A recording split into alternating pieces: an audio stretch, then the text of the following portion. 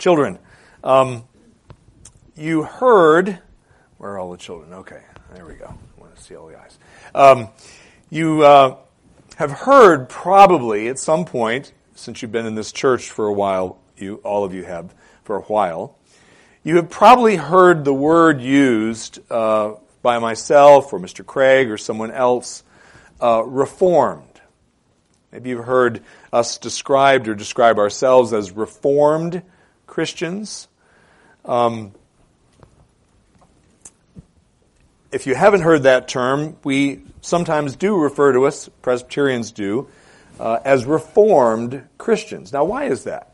Well, there's quite a bit of background there, but essentially, what we are a part of a movement that came out of the medieval church hundreds and hundreds of years ago, an effort to reform the medieval church, which was in really bad shape.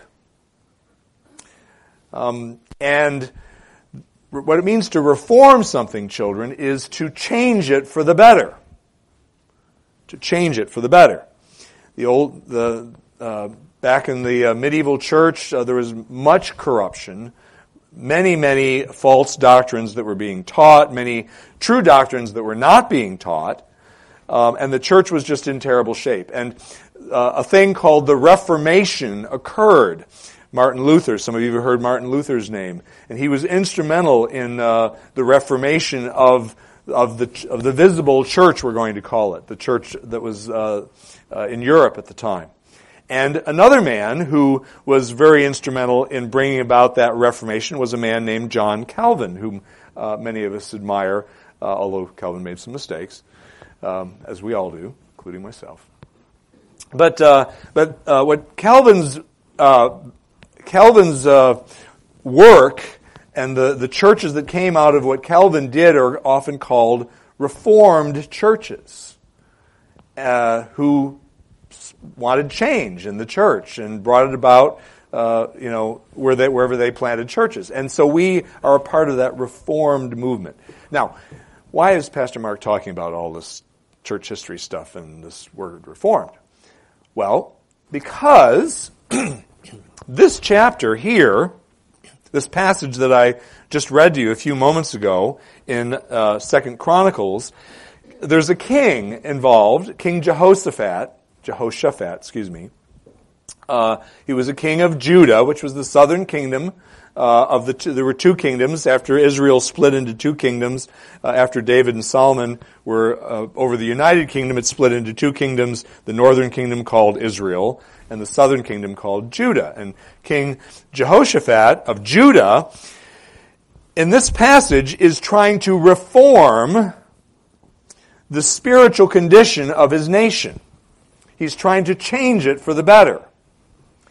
And one of the principal things that he does to bring about this reformation, or help to spur on this reformation, this spiritual improvement of his subjects, is he institutes judicial reform. Judicial just means judges. He puts judges in place who are godly men to judge between people and to enforce God's law, which was contained in the first 5 books, principally in the first 5 books of the Old Testament, which is the Genesis, Exodus, Leviticus, Numbers, and Deuteronomy, sometimes called the Torah, or the 5 books of Moses, or the Pentateuch. All mean the same thing.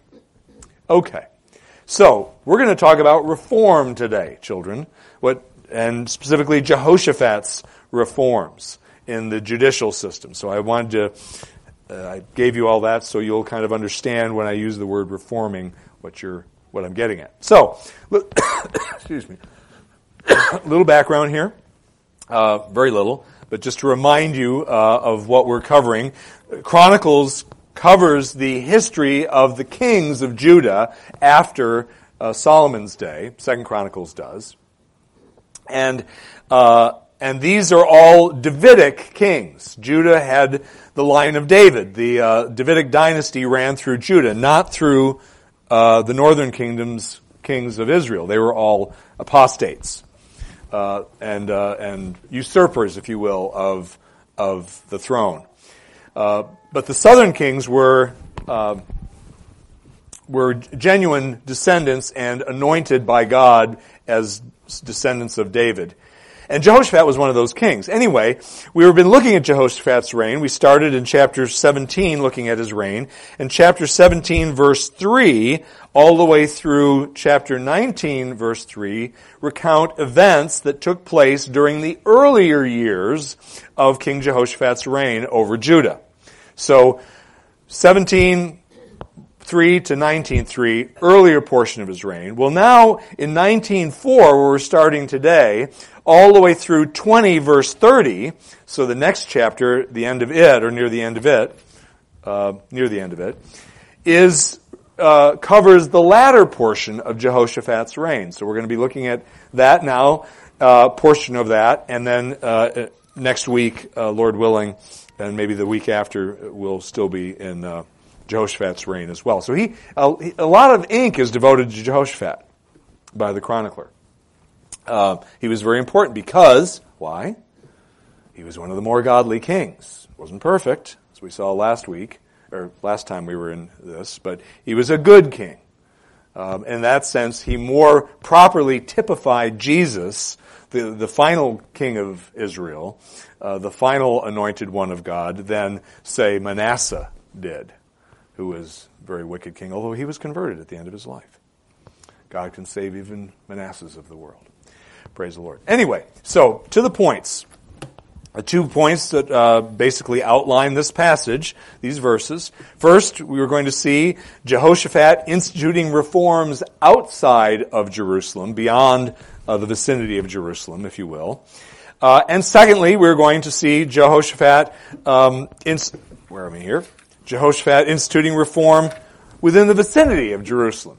So that's the outline. Reform outside, in greater Judah, and then reform in Jerusalem proper and the immediate surroundings. So first we're going to look at Jehoshaphat's work to reform his country outside of Jerusalem. Specifically, we're told in verse 5 of our text, and you want to keep your Bibles open, of course, as we work through this. He says that these reforms took place particularly in the fortified cities of Judah. So, again, he rules over Judah. He's the Davidic king ruling over Judah. And so he is making efforts to reform all across his kingdom, throughout the kingdom. And by the way, verse 4 makes the point that it is part of his efforts at reforming the judiciary in his kingdom are part of an effort that he is making to promote spiritual renewal among his subjects. So this is part of the him setting an example for and doing what he can as the king to bring about spiritual maturity and growth and repentance and whatever was needed spiritually amongst his those under his charge or in his kingdom. So what are the reforms that he institutes? Well, what he's doing is these reforms, as I've already indicated, the court system in the land, specifically by appointing qualified judges to rule over and render and enforce the law and render verdicts when there are parties that are in dispute in the kingdom. His efforts, Jehoshaphat's efforts, are very hands-on. It appears, as I just said a moment ago from verse 4, that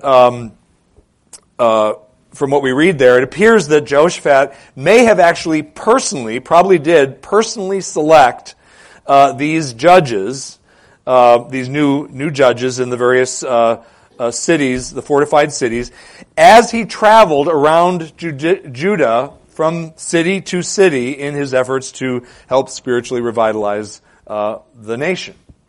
So I'll read that again. So verse 4, so Jehoshaphat lived in Jerusalem, and then the part that I'm pointing to now, and went out again. By the way, He had previously done this on an earlier occasion, went out again among the people from Beersheba in the south of Judah to the hill country of Ephraim, which his father Asa had recently conquered from the northern kingdom. And was now under the jurisdiction of the southern king, and brought them back to the Lord, the God of their fathers. So he's gone out, and in the process of going out, what he's doing, one of the main things he's doing is he is selecting and appointing judges throughout the land as part of his efforts to bring about spiritual change. The fortified cities that we read of in verse 5 were probably, because they were fortified, the implication is they were centers of royal administration and control. There were cities that were particularly important to him, in other words, as the king. And this would explain why Jehoshaphat makes these appointments in these cities. Because they were, if you will, his special cities that he enforced his rule through these cities that were scattered about the kingdom. As Raymond Dillard notes, he says, it may be that Jehoshaphat was merely centralizing the control of Judah's judiciary.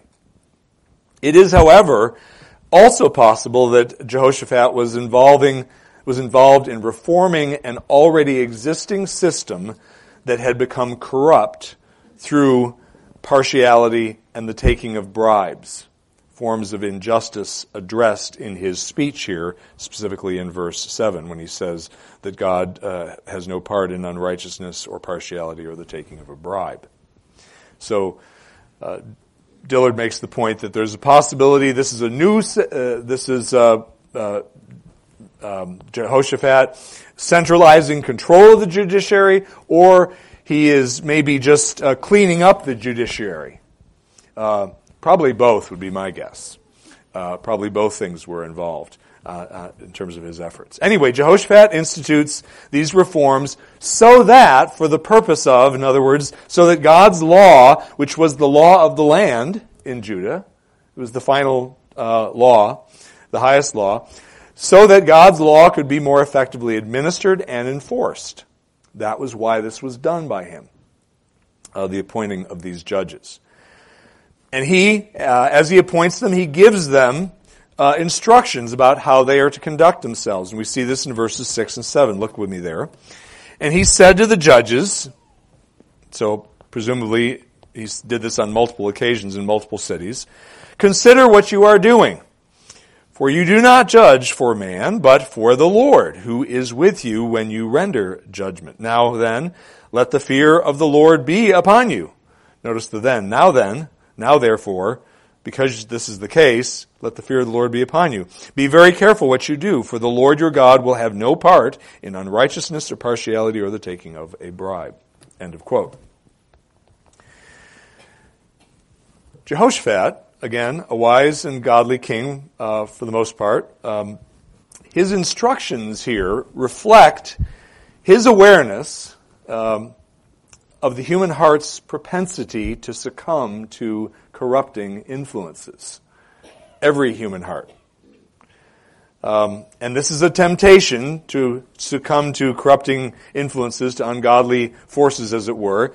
It's a temptation from which even these newly elected judges, Jews who were in covenant with Yahweh, they were not immune to such corrupting influences, even though they were God's covenant people.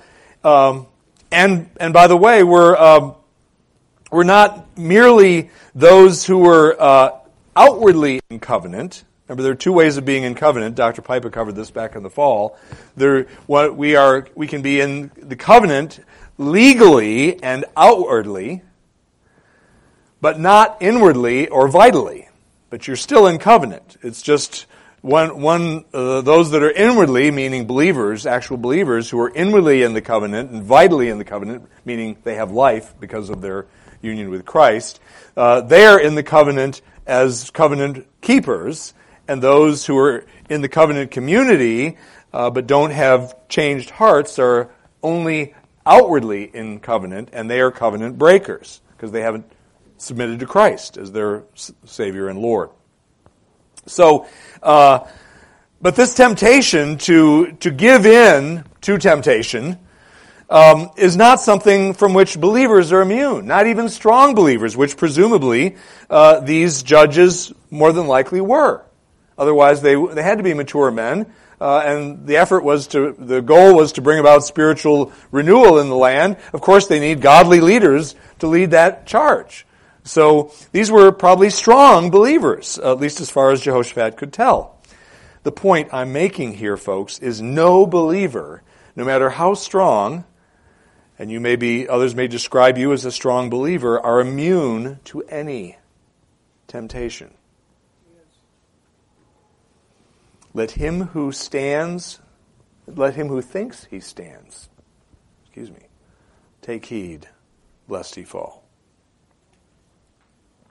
There is no temptation that, given the right circumstances or the right pressures, that I'm convinced that any of us can't succumb to, given the right pressures and severe enough temptation. And we're foolish to think otherwise. So, Jehoshaphat understood this, and so he instructs them how to deal with the possibility of being tempted to not do their jobs well, of rendering decisions and enforcing laws. He essentially gives them two closely related but different commands. The first is found in verse 6, and the second is found in verse 7. So, first command that he essentially gives them says, you judges need to carefully consider the nature of your judicial responsibilities. You need to know what is required of you, and you need to consider it carefully what is required of you. Why? Why do they need this? Because they would be working on behalf, they would not rather be working principally on behalf of Jehoshaphat, the king, although he's the one who appoints them.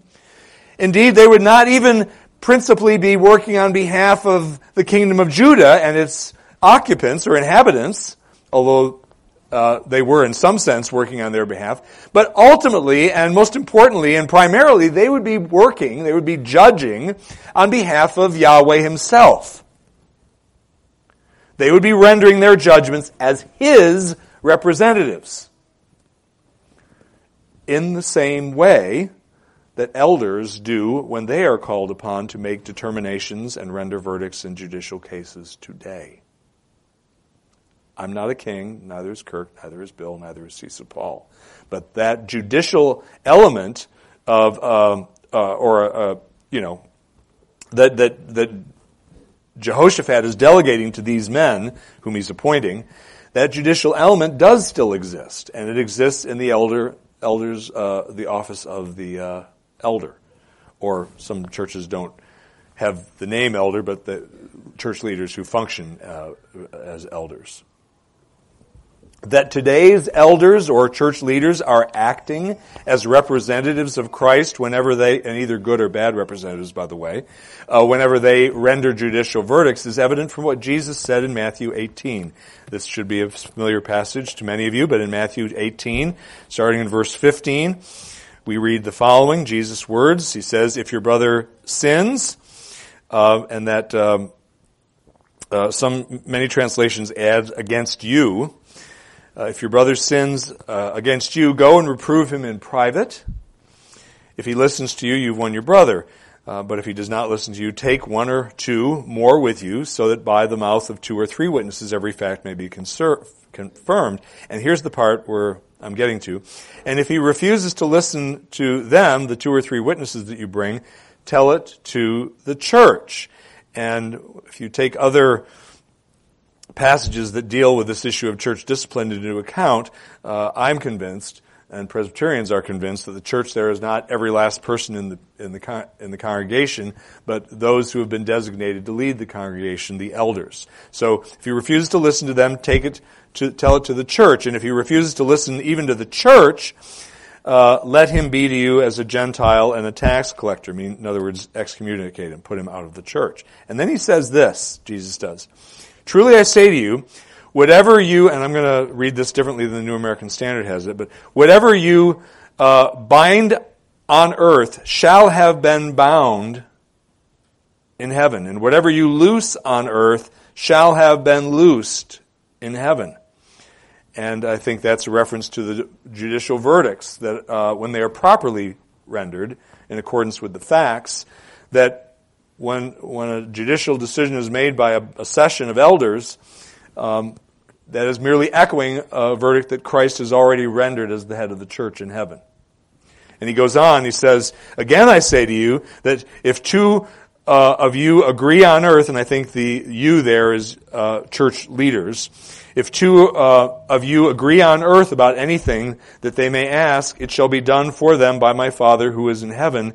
For where two or three, and again I think elders is in view there, where two or three have gathered together in my name, there I am in the midst. Jesus, by his Spirit, is there in the midst of the judicial court, and it's what's transpiring there. So my point is, this still applies. We Presbyterians and the Reformed in general have always believed that this applies today, and there may be other branches of the church that agree with that as well. But this judicial component is still alive and well. So these judges, Jehoshaphat's newly appointed judges, needed to grasp the awesomeness of the responsibilities they were assuming. They were acting as God's agents. So sober up is kind of the point. Or be sober, I should say. Be sober. There we go. That was the first thing he said. Carefully consider the nature of your responsibilities. And secondly, Jehoshaphat charged him, he said, you also need to exercise your judicial responsibilities with the utmost integrity and care. This is in 7, the latter part of verse 7. After he, where is it? The middle of verse 7. Be very careful what you do. Be very careful what you do. So not only consider what you're doing or what your responsibilities are, but be very careful what you do. Why? Why do they need to exercise this great care in their judicial activity? 2 reasons that are given in the text. First, it's found again in verse 6, and it was the fact that God, the God on whose behalf they would be judging and on whose behalf they were acting, would be present with them and watching them when they rendered their judgments. And the second reason that they needed to exercise such care in their fulfilling of their responsibilities is found in verse 7, the latter part of verse 7, and that is because God on whose behalf they were acting detests injustice and impartiality. And they, as his representatives, must do the same. That is, detest those things. God says there, and this is why they need to be careful. Be very careful what you do, for, here's the reason, because the Lord our God will have no part in unrighteousness or partiality or the taking of a bribe. And the point is, if you're acting as they would be, as his representatives, God would be having a part if they were unjust, if they were partial, if they were taking bribes. God's honor would be sullied, as it were. And by the way, these are the same reasons that today's church leaders need to exercise similar care whenever we are called upon to judge God's people. Thankfully, we haven't had to do much of that judging in terms of formal judging in church discipline over the years that I've been here. We have had to do some.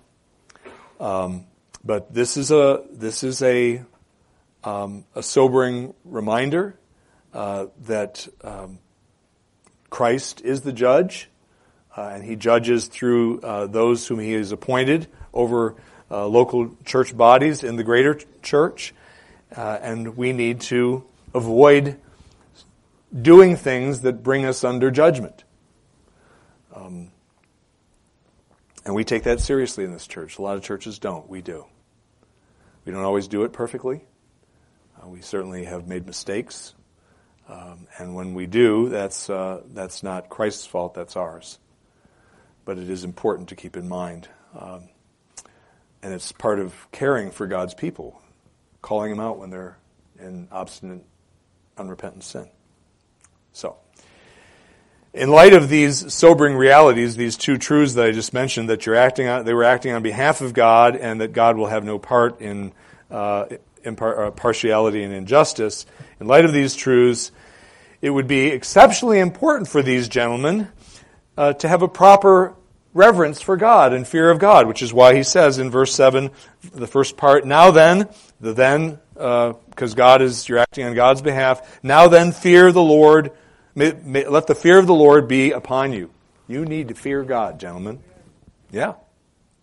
You need to fear God, particularly because you're in this position. And of course, need I repeat, that applies to elders in this church, elders that may one day be in this church who are not currently elders, you young men or middle-aged men who, the Lord may raise up someday to be an elder. It applies to you.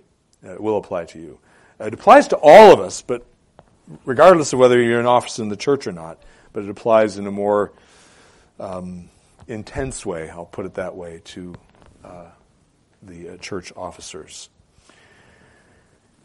Because if we don't properly fear the Lord, if we are cavalier about what we do and let partiality creep in or corruption to creep into our decision making, especially in hearing cases and dealing with judicial matters, then we will expose ourselves, as these judges in Jehoshaphat's day would, to God's displeasure by such behavior, by not failing to render consistently just judgments. And again, those of us who are elders need to keep that in mind ourselves. God's watching. Christ is watching.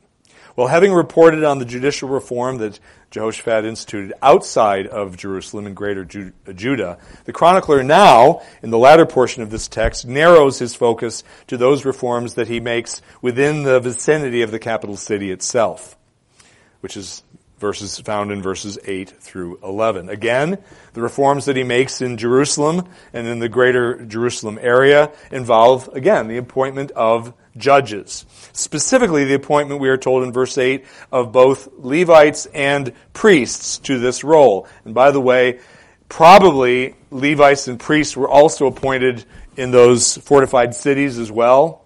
The text doesn't say that, but there's quite a good likelihood that they were also Levites and or priests who were appointed to those roles as well, because that was a fairly common practice to appoint religious leaders to judicial roles in the nation of Israel, which was also the church. And by the way, these judges here in Jerusalem, and you heard this in verse 10, were appellate judges. That is, they were men who reheard cases which had been appealed to them from some lower court because of dissatisfaction on one or both of the parties with the previous judgment. They were appellate judges in Jerusalem. Well, as in the case of the judges that were appointed in the fortified cities, Jehoshaphat, can't read my writing, charges these guys in the Jerusalem environs concerning the manner in which they were to carry out their responsibilities. This is found in verses 9 through 11. I'll read it again to you briefly. Then he charged them, saying, "Thus you shall do in the fear of the Lord," there it is again, "faithfully and wholeheartedly. And whenever any dispute comes to you from your brethren who live in their cities," notice this is out in the outlying areas now, not just in Jerusalem, but other parts of Judah. That's why we know they were appellate judges, almost certainly. "Whenever any dispute comes to you from your brethren who live in their cities, between blood and blood, between law and commandment, statutes and ordinances, you shall warn them that they may not be guilty before the Lord, and wrath may not come on you and your brethren. Thus you shall do, and you will not be guilty. And then he talks about these individuals who would rule over certain people. And then he says at the end of verse 11, act resolutely and the Lord will be with the upright. So, he charges them. He gives them essentially, and I'll summarize here what I just read, 4 different charges or elements to this charge, if you will. Actually 5, but one was just kind of housekeeping. But the 4 major ones, first he says to them, you must faithfully and wholeheartedly fulfill your duties in the fear of the Lord, just like he told the other guys. You got to fear God so that you can faithfully and wholeheartedly fulfill your duties that are now about to be yours. In other words, deep reverence for and fidelity to God and His law, as contained in the law of Moses, had to characterize their service. Deep reverence and fidelity had to characterize their service. Verse 9 makes that point. And by the way, these are qualities that ought to characterize the manner in which you and I fulfill our respective callings today. We all have callings. You children have a calling. Did you know you have a calling? Your calling as young children is to obey your parents and to love Jesus and to obey Jesus. That's your calling. Now, all of us have that calling. Not the obey parents part after you get adult, but you know, the love Jesus part. But we all have callings, whether we're students in school, a doctor, a homemaker, mechanic, handyman, whatever you are, or whatever you do. In addition to the calling to be a godly Christian, you have callings, one or more callings. And you and I, we should all fulfill our callings faithfully and wholeheartedly in the fear of the Lord, whatever that might be. Digging ditches or whatever.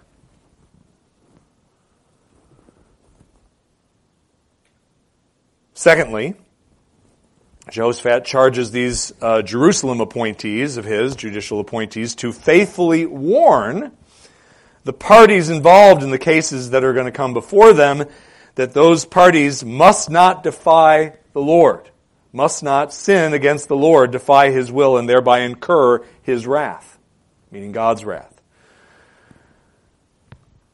They would see people come before them, right? Angry at each other. He did this. Well, he did this.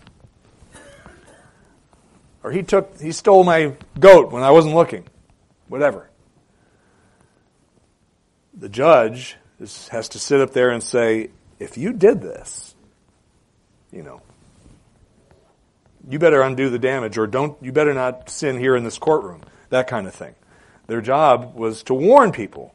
And this warning, this need to warn, and this warning to not defy God's will, is relevant, obviously, for you and me today, is it not? God has expressed His will very clearly, most of the time it's clearly, in His Word.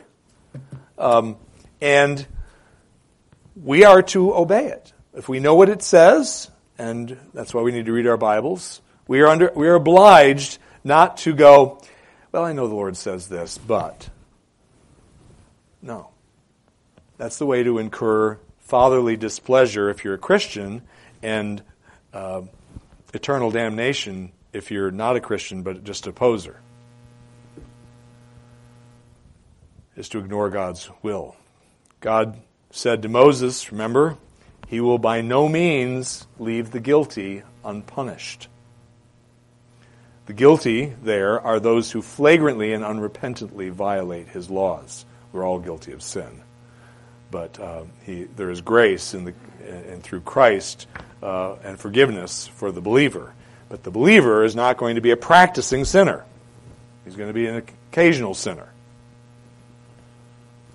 You know what I mean by that, I hope. We don't sin with impunity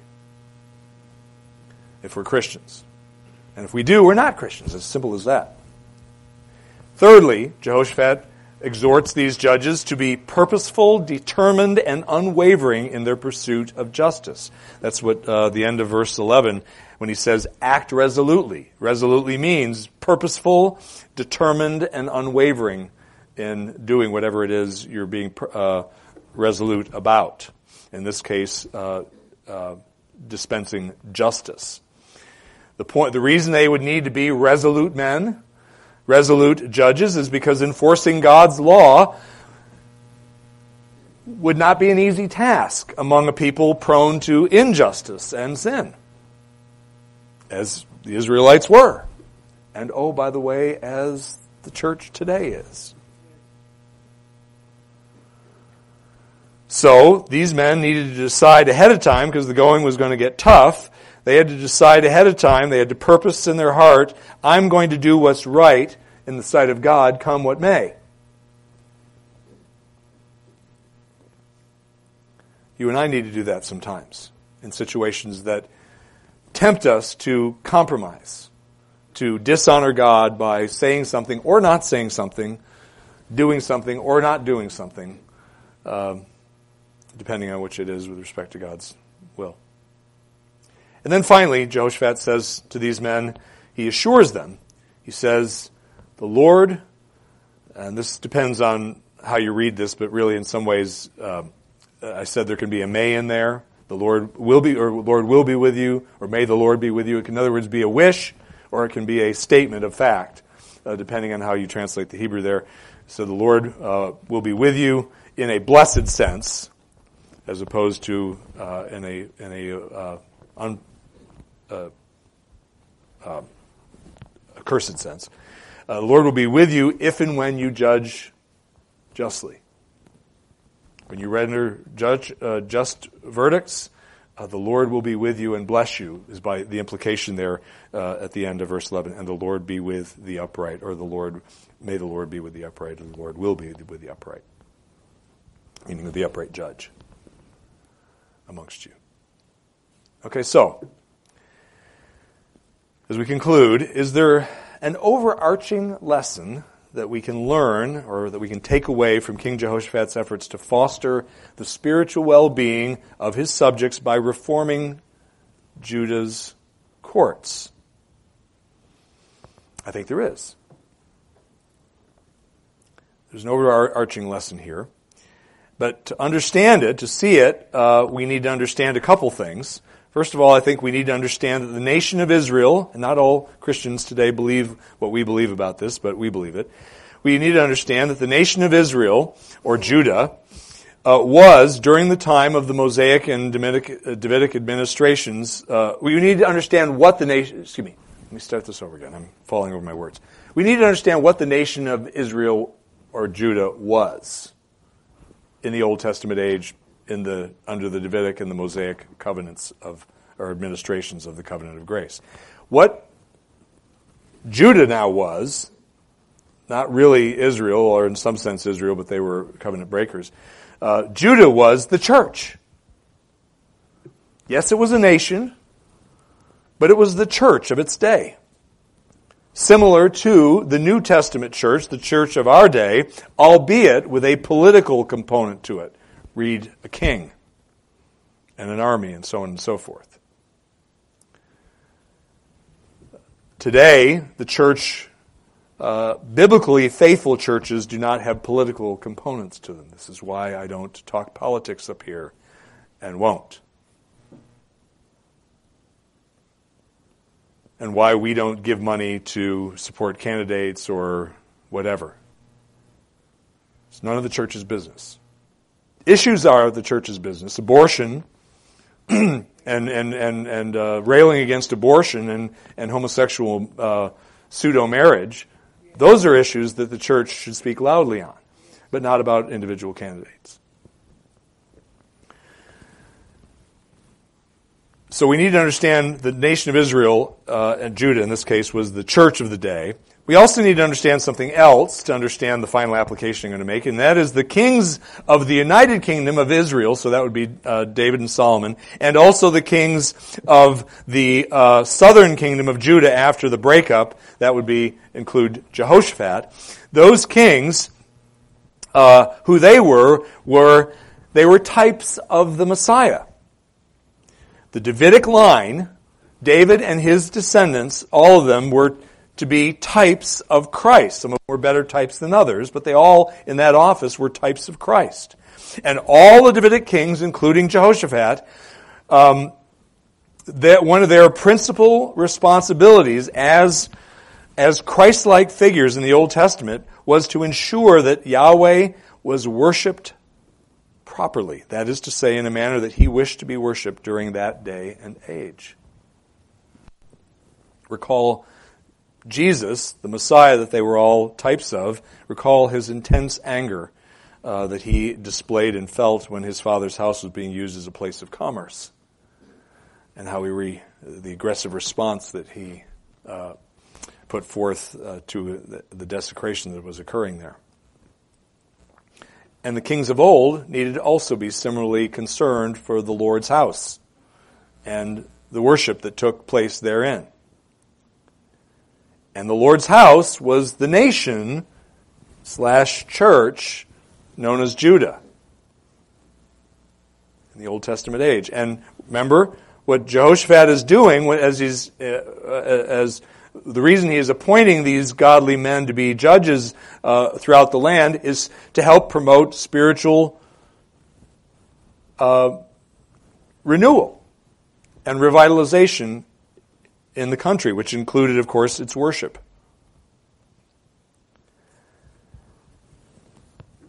So, keeping these truths in mind, that Israel was the church and that Jehoshaphat's responsibility was to help spearhead this spiritual improvement of worship of God's people, which was include their way of life as well as their formal worship. Here's the truth that we can the lesson that we can learn in conclusion here. In the same way that the Davidic kings, like Jehoshaphat, were responsible for ensuring that the Old Testament church worshipped the Lord as he wished to be worshipped under that administration of the covenant, the Davidic administration. The kings were responsible for that. In the same way, the leaders of today's church are responsible for ensuring that the New Testament church worships the Lord as he wishes to be worshipped under the New Covenant administration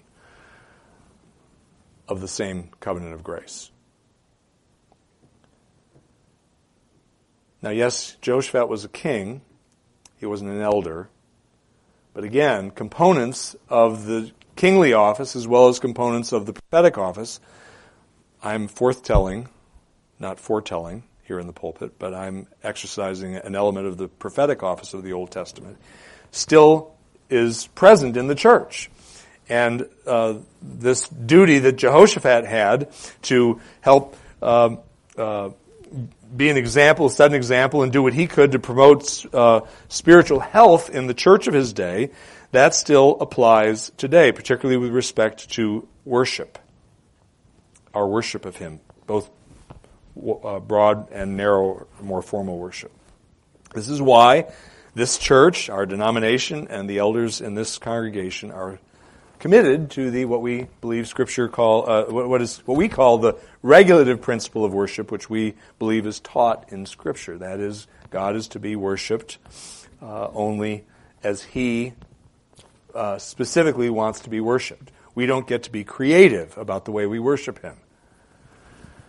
And there are a number of different texts that make this point, but the one that probably makes it most eloquently is Deuteronomy chapter 12, which I'll finish with this. This is Moses, the Lord through Moses giving instructions to the people about when they go into the land of Canaan. He says, let's see here. He says, starting in verse 30, do not inquire after their gods, meaning the gods of the land that you're conquering, saying, how do these nations serve their gods, that I also may do likewise. Notice that. And then the answer, you shall not behave thus toward the Lord your God. For every abominable act which the Lord hates, they have done for their gods. For they even burn their sons and daughters in the fire to their gods. And then he says this. This is the part that's the regulative principle, essentially. Whatever I command you, this is the Lord speaking, whatever I command you, you shall be careful to do. You shall not add to nor take away from it. And notice the context there is worship. The context is worship. He's talking about how people worship him. And he says, whatever you do what I command you to do with respect to my worship, not get your ideas from the nations and how they worship their gods. You worship me the way I command you. Don't add to it and don't take away from it. That's the regulative principle.